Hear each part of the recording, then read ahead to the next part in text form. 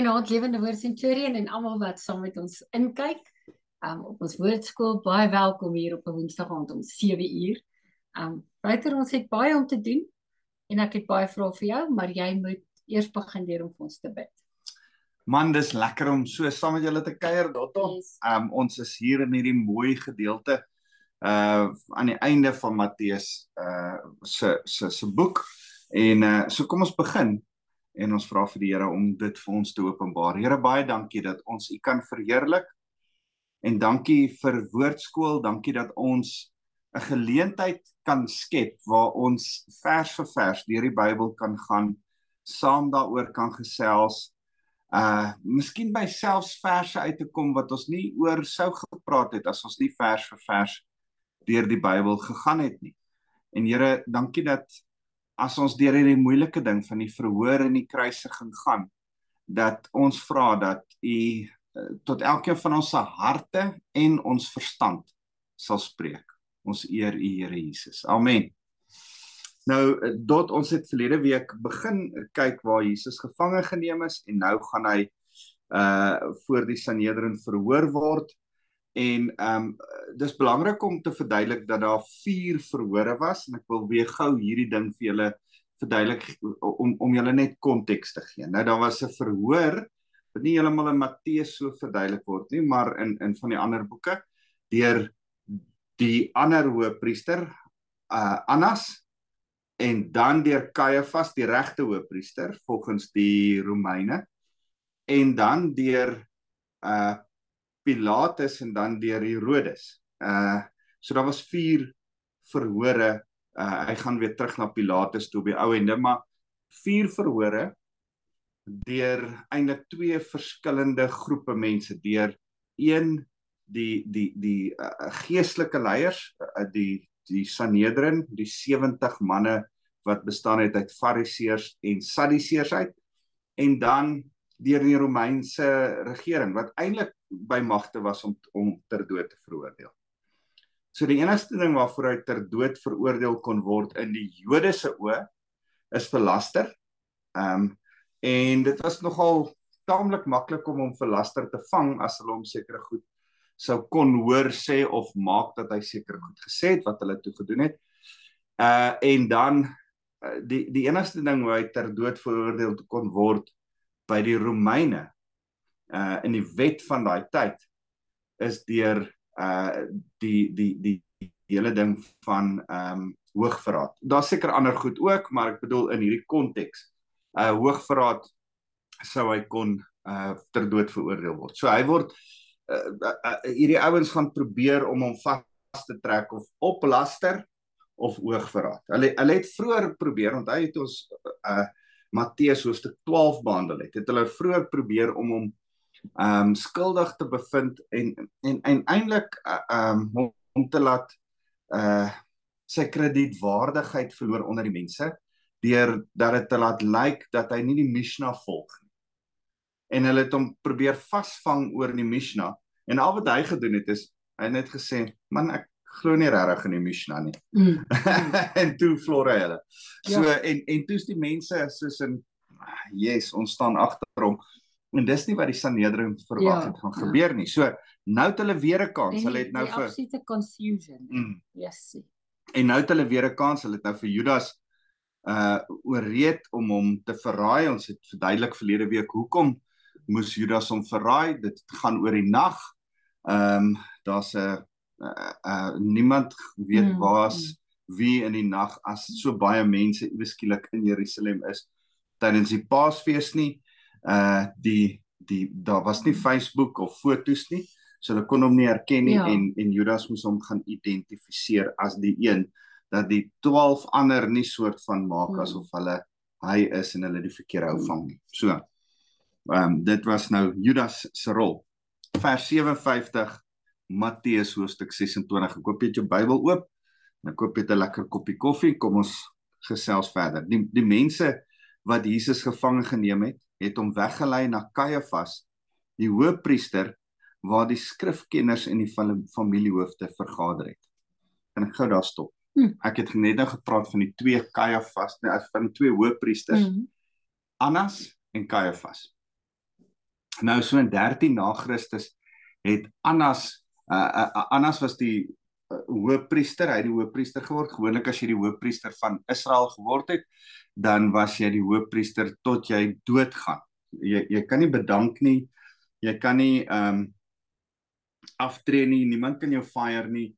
Maar Annas het so 'n bietjie droog gemaak en hy het teen die Romeine opgetree. En toe fire die Romeine hom as hoëpriester van die Jode. Okay. En hulle stel hulle ou Caiaphas aan, wat toevallig die skoonseun van Annas was. Nou die een was 'n Sadduseer en die ander een 'n Fariseer. Maar hulle stel toe vir Caiaphas aan en in die mense se oë is Caiaphas nie regtig die hoëpriester nie, alhoewel hy die eintlike hoëpriester is. Die amp, die geld, die hoof van die Sanhedrin, al daai goed is sy titel. Maar in die volksmond, tussen die mense, voel hulle nog dat Annas die hoëpriester is. En gelukkig dink ek, lyk dit vir my uit die skrif uit so, en as ons nou buite Bybelse goed bestudeer, dan lyk dit asof Caiaphas ten minste Annas geëer het. Dis immers familie van hom, as jy slim is, dan doen jy dit. Dan, en Jesus is deur albei ondervra en het hierdie ding gebeur. So, hier's hy in Caiaphas se huis, ons was in daai plek, wat hulle beweer het is Caiaphas se huis, en ons het die tronk gesien waar Jesus aangehou is, en hy word na hierdie huis toe geneem in die nag. Onthou, hierdie is in die middel van die nag. Nou bring hulle die priesters, die Sanhedrin, die familiehoofde bymekaar. Vers 58. Petrus het hom op 'n afstand gevolg en tot in die voorhof van die hoëpriester, en hy het na binne gegaan en by die dienspersoneel gaan sit om te sien hoe dit sou afloop. Dis die ouens daar in die agtergrond wat nie eintlik gesien word nie. Die leierpriesters en die hele Sanhedrin het valse getuienis teen Jesus gesoek, en sodat hulle hom kon doodmaak. En hulle kon egter niks vind nie, hoewel baie vals getuies na vore gekom het. Later het 2 egter na vore gekom en gesê, hierdie man het gesê, ek kan die tempel van God afbreek en binne 3 dae weer opbou. Nou Jesus het hierdie woorde gesê, maar hy het so gewys. Ja, breek hierdie tempel af. En toe hulle hom vra oor hierdie tempel, oor die tempelgebou wat Herodes gebou het en wat indrukwekkend was en fantasties daar gestaan het, toe sê hy, man, dis moontlik om hierdie tempel binne 3 dae te breek en weer op te bou. En hoe lank het hy gevat met die regte tempel? Ek dink dit was iets soos 65 jaar of so iets. Dit was geweldig lank. So, Jesus het eintlik gesê, moenie na stene kyk nie. Kyk na die tempel, maar hy het na iets anders gekyk en natuurlik 'n profetiese woord gehad oor dat hy na 3 dae sou opstaan uit die dood. So hulle verstaan dit glad nie, gebruik dit as 'n aanklag teen hom, soort van, jy gaan terrorisme pleeg, jy dreig om die tempel te vernietig, om die belangrikste gebou wat ons in Jerusalem in Israel het, te wil platslaan op een of ander manier. Ek weet nie, hoe dink hulle sou Jesus dit kon doen nie. Vers 62 sê, daarop het die hoëpriester opgestaan en vir hom gesê, antwoord jy dan niks op wat hierdie mense teen jou getuig nie, maar Jesus het stil gebly. Die hoëpriester sê toe vir hom, ek besweer jou by die lewende God, dat jy vir ons moet sê, of jy die Christus, die Seun van God is. Is jy die Messias, die Christus, die Seun van God? Dis die opregte vraag deur die hoogste gesag in Israel. Jesus antwoord hom, ek het u dit gesê, maar ek sê vir julle, van nou af sal julle die Seun van die mens gaan sien sit aan die regterhand van die Magtige en hom op die wolke van die hemel sien kom. So nou sê hy, dit is ek gaan op die regterhand van Vader sit en dan gaan ek op die wolke kom. Nou kan jy dink, almal weet dat hy besig is om uit die Ou Testament uit te quoteer oor die Messias, Mm. almal weet dat hy dan sê dat hy die Messias is, en toe gebeur die volgende. Vers 65. Toe die hoofpriester sy boklere geskeur en gesê, hy het gelaster. Waarom het ons nog getuienis nodig? Waarlik, nou het julle die godslastering gehoor. Wat is julle bevinding? En hulle het geantwoord, hy verdien die dood. En hulle het in sy gesig gespoeg en hom met die vuis geslaan. En sommige het hom geklap en gesê, profeteer vir ons, o Christus. Wie is dit wat u geslaan het? Nou kom ek gaan net terug na vers 65 toe. As die hoofpriester, ons is nou midde in as gemeente saam op die app of die WhatsApp groepie, as jy dit nog nie kry nie. Elke oggend lees ons 'n hoofstuk van die Bybel saam, en dan gee ek so kort kommentaartjie oor daai hoofstuk. So ons is besig met Levitikus, Esegiel en Handelinge op die oomblik. En in die gedeelte wat ons uit Levitikus uit lees, kom ons agter, het ek ons so 3, 4, 5 dae terug gelees dat die hoofpriester en sy seuns mag nie rou soos ander mense rou nie. Hulle mag nie hulle klere skeer nie, en hulle mag nie aan 'n rou deelneem, want hulle is geheilig, hulle is eenkant gesit, hulle verteenwoordig iets anderste. En die ampt van hoofpriesterskap mag die hoofpriester nie sy klere skeer nie. Nou Jode skeer hulle klere. Ek het nou het ek en jy 'n fliek gekyk waar daar 'n Joodse man dood is, en by die begrafnis dan staan hulle, en dan kom iemand en dan skeer hulle so 'n stukkie lap so by hulle klere. En toe vra jy, wat doen hulle nou? Toe sê kyk, hulle skeer hulle klere. En dit is nie eintlik hulle klere nie, maar is so 'n stukkie lap aan 'n klere vasgewerk, wat iemand dan so staan en dan skeer hy hulle, om simbolies te sê, ek skeer my klere in rou oor die persoon wat dood is.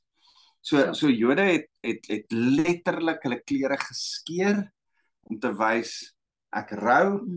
Van die klere was dan weer mekaar gewerk, maar het die litteken, die skeer ingaat wat nou vasgewerk is, om jou te herinner dat daar was seer in my lewe, en die kom herstel. Maar die hoofpriester was nie veronderstel om dit te doen nie. En eintlik, elke keer as ek dit lees, dan dink ek, dis eintlik die einde van die hoofpriesterskap. Want die eintlike hoofpriester staan nou voor die hoofpriester. Jesus, Hebreërs sê dat Jesus is ons hoofpriester. En daar eindig die hoofpriesterskap van Israel, Oud-testamenties, en begin die hoofpriesterskap, Nuwe Testamenties, van Jesus van daar af aan. Want hy gaan die offerlam word, nee? Hy gaan die offer word wat deur die hoofpriester ingedra word, en vir die volk, ek en jy, en vir homself geoffer word. Daar hoef nie vir hom geoffer te word nie, maar dat hy die offer die volgende dag sou bring op Paasfees. So, hy word die hoofpriester, dink ek, in hierdie hele gedeelte, as die hoofpriester eindig sy klere skeer, en dan is dit klaar. Daar's 'n geweldige interessante stukkie wat ek net hierby wil ingooi, wat ek nou aan dink. Later, baie jare later, dan staan Petrus of Paulus, ek dink is Paulus, voor die hoofpriester, en dan spreek hy hom aan. Dis dan nie Annas nie, dis nie Caiaphas nie, dis hulle opvolger, Ananias. Ananias. En as Ananias die hoofpriester voor Paulus staan, dan adresseer Paulus, dink ek, hom nie reg nie, dan slap hulle vir Paulus op die mond en sê, dis die hoofpriester, en sê, skus man, ek nie geweet, dis die hoofpriester. Maar eintlik is dit omdat die Nuwe Testamentiese gelowiges nie meer die hoofpriester erken het, of gevolg het, of belang gestel het nie, want Jesus is nou hulle hoofpriester. Goed, die ander ding wat ek wil hê wat jy moet sien, is dat hulle Jesus in die gesig gespoeg het. Vir 'n Jood is dit 'n geweldige vernedering om in die gesig gespoeg te word, en 'n geweldige manier om iemand anders te insult. Hulle het nou nog vandag so so 'n ding wat hulle doen. Maar dit is nou nog 'n insult. Ja, en dan hulle kan simbolies so spoeg. As jy die naam van Jesus in Israel nou nog gebruik, as jy met tradisionele Jode gaan en hulle groet, of die naam van Jesus gebruik, dan sal hulle spoeg op die grond, om die insult daarvan, Ja, om dit te probeer insult. ja. Maar het Jesus in die gesig gespoeg, kan jy dink, die spoeg, dit kan so gril verspoeg. Ons kinders gehad het sy gegril verspoeg, so ek het geweet, as ons hierdie stukkie gaan lees, gaan sy gril. Ek is jammer. Stel jouself voor die spoeg loop so. Ja, nee, so, stop. Spoeg en dan het hulle hom met die vuis geslaan en uit van die ander gedeeltes het ons ook agtergekom, hulle het fisies sy baard, vel en al so uit sy wang uitgeruk, stukke van sy baard gevat. As jy haartjie vir haartjie uitruk, kom dit uit. As jy stukke van, dan kom maar stukke vel uit. Kan ons nou 'n ander hoofstuk? Ekskuus. As jy kleinserig. Nee, dit is so vernederend. Ja. En elke keer dan dink ek daaraan, as ek hierdie vernedering lees, dan dink ek, as jy deur vernedering gaan, moet jy weet dat Jesus het elke stuk vernedering op hom gedra, sodat jy nie hoef skaam of skande te hê nie. Selfs jou sonde, wat skaam en skande, wat ons kan sê, jy verdien om skaam te wees, jy verdien om skande, skande, hoe kan jy? Jesus het dit op hom geneem. Hy het elke stuk baard uitdruk, elke stuk spoeg, elke klap, elke vuishou van skande en skaam op hom gevat, sodat jy dit nie hoef te dra nie. Jy hoef nie meer skaam te wees nie. Jy hoef nie meer skande te hê nie, die Here het jou vrygemaak. So vers 69 sê, Petrus het buite gesit en in die binnehof en 'n sekere diensmeisie het na hom gekom en gesê, jy was ook saam met Jesus, die Galileër. Ek weet nie waarvan jy praat nie, ontken hy dit. En 'n ander diensmeisie het hom na die poort sien loop en sê toe vir die mense daar, hierdie man was saam met Jesus die Nasareëner. Weer het hy dit ontken met 'n eed, ek ken die man nie. Nou hierso sê dit, weer het hy dit ontken met 'n eed, maar as jy die Grieks gaan kyk, as jy van die ander vertalings, Engelse vertalings aan, hy vloek eintlik en ontken dit. Een van die ander vertalings sê, jy praat so mooi soos een van hierdie Galileërs. Hy was 'n visserman, nou is hy besig om mooi te praat. Hy klink soos Jesus, mooi, rustig, sag, gentle, die liefde loop uit sy woorde uit. Sê, hoorie, jy klink soos een van hierdie Galileërs. En dan vloek hy, dan gaan haal hy uit sy ou lewe uit visserman woorde en hy swets 'n paar woorde en sê, ek ken hom nie. Ek wil nie soos hy klink nie. So dis nie net 'n ontkenning nie, is 'n drastiese, sommige gaan sonde uithaal om hom te ontken. Na rukkie het die omstanders nader gekom en vir Petrus gesê, jy is ook beslis een van hulle. Trouwens, jou uitspraak verklap jou, daar's dit, verstaan jy, jou mooi praat, jou manier van praat verklap jou. Daarop begin hy vloek en sweer, ek ken die man nie, en onmiddellik het 'n haan gekraai. En toe het Petrus die woorde onthou wat Jesus gesê het, voordat die haan kraai, sal jy my 3 maal verloon. En hy het na buite gegaan en bitterlik begin huil. Nou in die Johannes weergawe van hierdie selfe verhaal, staan dit dat Jesus met Petrus oogkontak gemaak het, op daai spesifieke oomblik wat die haan gekraai het. En kan jy dink wat deur Petrus se gemoed gegaan het, en dis sy vriend, dis 'n ver langs familielid, dis die een wat hy volg, maar hy's uit vrees en nou vlug hy. En dit laat my dink aan wat ek gister in ons stilte tyd, sit ek en Dot en bid, en terwyl ons bid, wys die Here my hierdie ding, dat die Here sê vir my, stop om in vleesvrees te leef, en begin my volg vanuit jou geesvrees. Geesvrees is die regte vrees, dis ontsag, dis daai Awe of God, daai boek wat ek en jy besig is om te lees, dis absolute ontsag vir die Here, en ek en jy moet ophou om met vleesvrees van ja, ek wonder wat gaan volgende gebeur, want dis wat met Petrus, né? Hier slat hulle vir Jesus met die vuis, hulle spoeg op hom, hulle verneder hom, hulle is besig om hom te martel, en Petrus staan daar en hy hou sy asem op, en nou sê hulle, maar jy is ook mos een van hulle, en al wat hy sien is, hulle gaan my ook nou met die vuis slaan, hulle gaan my ook nou spoeg, hulle gaan my ook verneder, nee, ek, ekskuus man, ek is nie een van hulle, en dis vleesvrees, en ek en jy moet begin om in geesvrees die Here te vertrou vir waantoe ons volgende gaan. Ons het nog tyd, so kom ons lees nog so eentjie aan. Hy sê teen dagbreek het al die leierpriesters en die familiehoofde van die volk teen Jesus 'n besluit geneem om hom dood te maak. En hulle het hom toe geboei, weggelei en aan Pilatus die prokurator uitgelewer. Nou wat baie interessant is, die Sanhedrin het so gewerk. Hulle 70 ouens, 70 Joodse mans om saam te stem oor een ding is omtrent onmoontlik. So hulle het gesê, as hulle saamstem, almal saamstem oor een ding, dan is dit 'n sameswering. En dan kan die vonnis, dan is die vonnis nie meer werd om voltrek te word nie. Dan mag jy nie meer voortgaan met die vonnis nie, want dan is dit duidelike sameswering. Dan moet vir 'n vonnis om wetlik reg te wees, moet daar een die vonnis teenstaan. Ten minste een. Dan weet hulle, as die meerderheid sê hierdie ou is skuldig, dan gaan ons hom skuldig bewys. Maar al 70, so dat hulle sê al die familiehoofde en die volk het teen Jesus 'n besluit geneem, wys eintlik dat hier wel 'n sameswering is. En nou is dit die einde van die eerste 2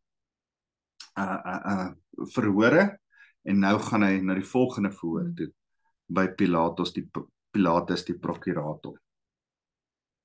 Die prokurator of die gouverneur van die gebied, jy moet verstaan, daar was 3 gouverneurs, daar was 'n gouverneur vir Judea, daar was 'n gedeelte vir Samaria, so skuins bokant Judea, en dan waar Jesus groot geword het, Galilea, het sy eie gouverneur of prokurator gehad, want dit was verskillende provinsies, dis soos die Vrystaat en Limpopo en Gauteng, hulle het verskillende gouverneurs gehad, en dan ook het Herodes 3 seuns gehad, en sy 3 seuns het oor daai verskillende gebiede geregeer, amper half as die Joodse, Romeins aangestelde Joodse konings oor daai gebiede, en hulle was die tetrahars genoem. Maar hierdie gouverneurs is dan nou Romeinse soldate wat die vrede moet handhaaf. Toe Judas sy verraaiers sien dat hy veroordeel is, het hy berou gekry, en hy het toe die 30 silwerstukke na die leierpriesters en familiehoofde teruggeneem en gesê, ek het gesondig deur onskuldige bloed te verraai. Hier's nog 'n getuienis dat hy onskuldig is. Hulle het eintlik vir Judas nodig gehad in die verhoor, nou onttrek hy van die verhoor af. En hy het toe die silwerstukke in die tempel neergegooi, weggegaan en homself gaan ophang. Onthou altyd dat ek hierdie hele storie vertel van ophang, aan 'n galg hang, deur 'n stuk hout deurboor word en in die lug hang, wat die Assiriërs baie gedoen het, om aan 'n kruis vasgespijker te word, wat die Romeine gedoen het. Die Egiptenare het jou so aan 'n paal vasgemaak en so half parallel laat hang. Maar watter manier jy ook al gemartel was in daai Midde-Oosterse manier van teregstelling. Enige iemand wat aan hout hang, dis 'n vloek. Want die hemel wil jou nie hê nie, die aarde wil jou nie hê nie. Jy hang tussen hemel en aarde, en dit wys dat jy nie gaan rusplek kry op aarde nie, jou siel kry nie rusplek in die hemel nie, jy hang so in die lug. En dis 'n manier om jou vervloek te sien, nie net hier op aarde nie, maar selfs in die volgende lewe. So, en dis Wat ook al jou geloof nou in daai konteks is. Ja, verskillende Van- gelowe, ja, verskillende ja, maniere van ja. dink. In daai Middes-Oosterse wêreld was dit algemeen Ja, aanvaarbaar. Dat Maak nie saak of jy wat glo nie in jou afterlife. Okay, yes. En dis hoekom die Romeine die mense gekruisig het. Dit was nie net 'n lang manier van uitgebreide dood nie, dit was 'n afskrikmiddel van ek wil net nie so doodgaan nie. Ja. Dis terrible, maar dis ook ek's ook vervloek en dis baie erger. Dit kan my hele volgende lewe ook beïnvloed, of jy nou 'n Babyloniër of Assiriër of 'n Egiptenaar of 'n Romein of 'n Griek of wat ook al was. Hulle het dit almal geglo. Dit is interessant uit Ezra, ek's besig met Ezra met my radiokanselprogram en Ezra, dan sê die Persiese koning, vir die wat nie my gebod volg nie, hulle moet opgehang word aan 'n balk wat uit sy huis se voordeur uitgeruk word. Yes, so vernietig sy huis. Die lintel van sy voordeur moet uitgeruk word en met daardie balk moet hy opgehang word. So nou word jou huis se veiligheid ontbloot, jou huis beteken niks meer nie en jy word doodgemaak. So jou gesin is ontbloot en jy is doodgemaak. So jy het mooi gedink. En dit laat my dink aan die Israelitiese manier om terrorisme te bekamp op die oomblik in Israel. Hulle vind uit wie was die selfmoordbommer wat iets gedoen het en dan soek hulle daai ou se familie en hulle skiet hulle huise plat. Hulle skiet nie die mense nie, hulle skiet net hulle huise, hulle familie, sover as wat hulle familie kan kry, elke huis wat hulle kry plat. So dit het selfmoordbommers toe so 'n bietjie gestop op hierdie stadium in Israel. Dis baie interessant. Los sy eie huis. Ja, jy kan nou miskien paradys toe, alles wat hulle glo 72 maagde kry, maar jou ma en jou ouma en jou oom en jou tannie en almal gaan dan sonder huis en jy moet nou mooi dink of jy lus is dat hulle gaan swaar kry. So dis die hele ding van opgehang word. Hulle die leierpriesters het die silwerstukke geneem en gesê dis nie toelaatbaar om dit in die skatkis te gooi nie, aangesien dit bloedgeld is. Hulle het geweet, hierdie is bloedgeld, hierdie is nie reg nie, hierdie geld is vir iets boos gebruik. En hulle het toe 'n besluit geneem en met die geld die grond van die pottebakker aangekoop en as 'n begrafplaas vir vreemdelinge. En daarom word daardie grond tot vandag toe bloedgrond genoem. Dis die uitspraak van die profeet Jeremia vervul. Hulle het die 30 silwermuntstukke, die prys waardeur hy deur die kinders van Israel gewaardeer is. Dis by the way 30 silwermuntstukke is 'n slaweprys. Dis in Levitikus. As jy 'n slaaf wou koop, Ou Testamenties, dan het jy hom met 30 silwermuntstukke gekoop. Hulle het dit geneem en dit vir die grond van die pottebakker gegee, net soos die Here beveel het. Dis in die tyd, ons weet nie waar daai pottebakker grond, daai begrafplaas was nie, maar in die tyd wat Matteus die stuk geskryf het, het almal dit geweet. En het almal wat Christene geword het en in Jerusalem was geweet, daai grond is die stuk grond wat met Jesus se bloedgeld gekoop is. En het almal 'n konnektasie aan daai stuk grond gesit, wat baie interessant is. Dit is net weer 'n bewys dat die storie waar is, dat jare en jare en jare daarna is daar nog steeds fisiese grond wat gekoop is en wat in die volksmond oorleef, wat sê dat dit in daai tyd van Jesus se kruisiging gebeur het. Okay. Dis altyd interessant, die klein detail wat hierdie goedjies so bymekaar bring. Kom ons sluit af. Is daar iets wat jy wou sê? Iets wat jy wil Nee, ek probeer dink, maar want daar's ook 'n stuk, ek weet nie dit verband nie. So ek dink aan hierdie koop van Jesus, hierdie losgeld, hierdie 30 sikkels silwer. En dan probeer ek dink, was daar nie ook iets wat so gekoop is met omkoopgeld in Haman en Ester se tyd nie, of mis ek dit nou? Ergens lei daar ook 'n klokkie van geld wat betaal is.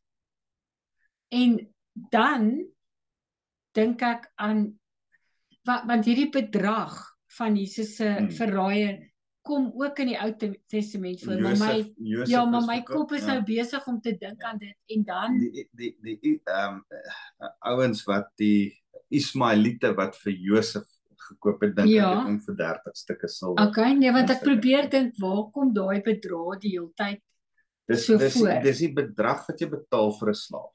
Ja. So hy kom baie keer in die Ou Testament voor. Ja. Maar interessant genoeg, so was Jesus se verkoop die bedrag van 'n slaaf. Ja. So yes. dit kom baie keer voor en dit lyk asof dit simbolies profeties altyd na Jesus heen wys. Byvoorbeeld Josef se verkoop deur sy eie broers. Ja. Was 'n profetiese tipe aksie wat heen gewys het na Jesus baie jare later, wat hy deur sy eie broers verkoop sou word vir dieselfde bedrag.